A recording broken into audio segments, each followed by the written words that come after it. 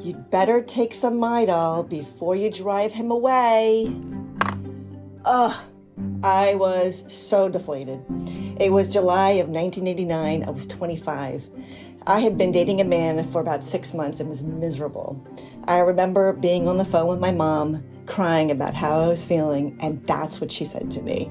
You'd better take Midol before you drive him away. That day, so many emotions raced through my body and mind, mostly that I needed to do whatever it took to keep this man in my life. If I didn't, I'd never find another man because that was my track record. Until this man, I was never able to attract a decent man, and this one appeared to be pretty decent, at least in how I could present him to the world while remaining miserable behind closed doors. I love my mother. She was an amazing woman, and I know it wasn't her fault.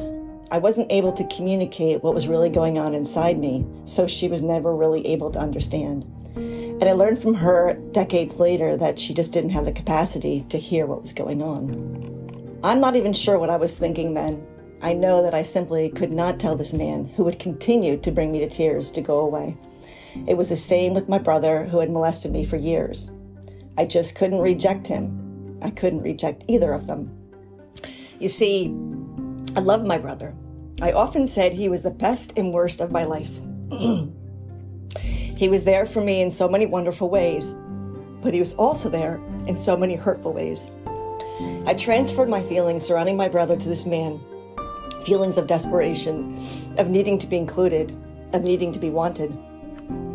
After this conversation with my mom, I spent the next 5 years in a tug of war with my emotions. Anger with this man for not treating me like I wanted him to, and anger at myself for being unable to end the relationship. Desperation plus limited options equals dysfunctional relationships. When he asked me to marry him, my heart was saying no, but my mouth said yes. I was so embarrassed to share that. I was so powerless to stand up for what I wanted, what I needed, what I deserved. I was afraid of rejecting something that was built into me as I was experiencing the sexual abuse. I ended up marrying him. The marriage was doomed to fail before it even started. My husband's misery was very much my fault. But there were other problems that stemmed from the simple fact that we just weren't meant for each other.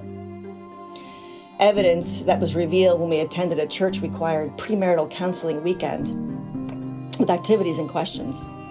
When I look back at both of our answer books, who in God's name thought it was a good idea that we get married? Even then I knew it was wrong, and nobody from the church intervened. But I'm sure I would have pushed anything they said aside. I was still driven by my fears. I had been seeing a psychiatrist for months prior to the wedding because I was severely depressed, like I was the day I was talking to my mom. The psychiatrist told me, if you marry him, I'll be the one in the back of the church saying, I object. I dumped her instead. Even after years of therapy, I was still an incredibly wounded and lonely child on the inside. I know that my feeling of desperation for someone to love me robbed both me and this man of finding love that was truly meant for both of us. But I can't saddle myself with everything. After all, throughout the many fights we had before we got married, he had ample opportunity to break up with me, and he chose not to.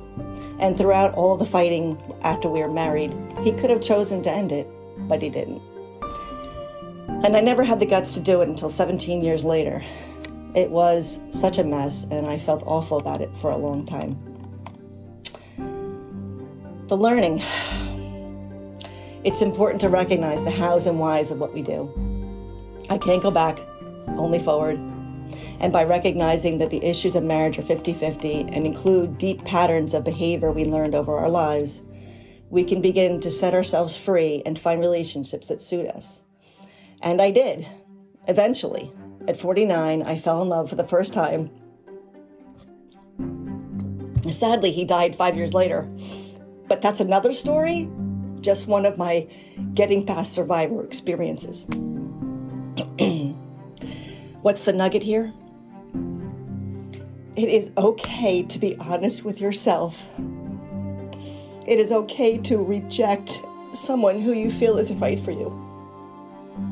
You don't need to take Midol to suppress your emotions. It's never too late to feel them, acknowledge them, and allow them to reveal your truth.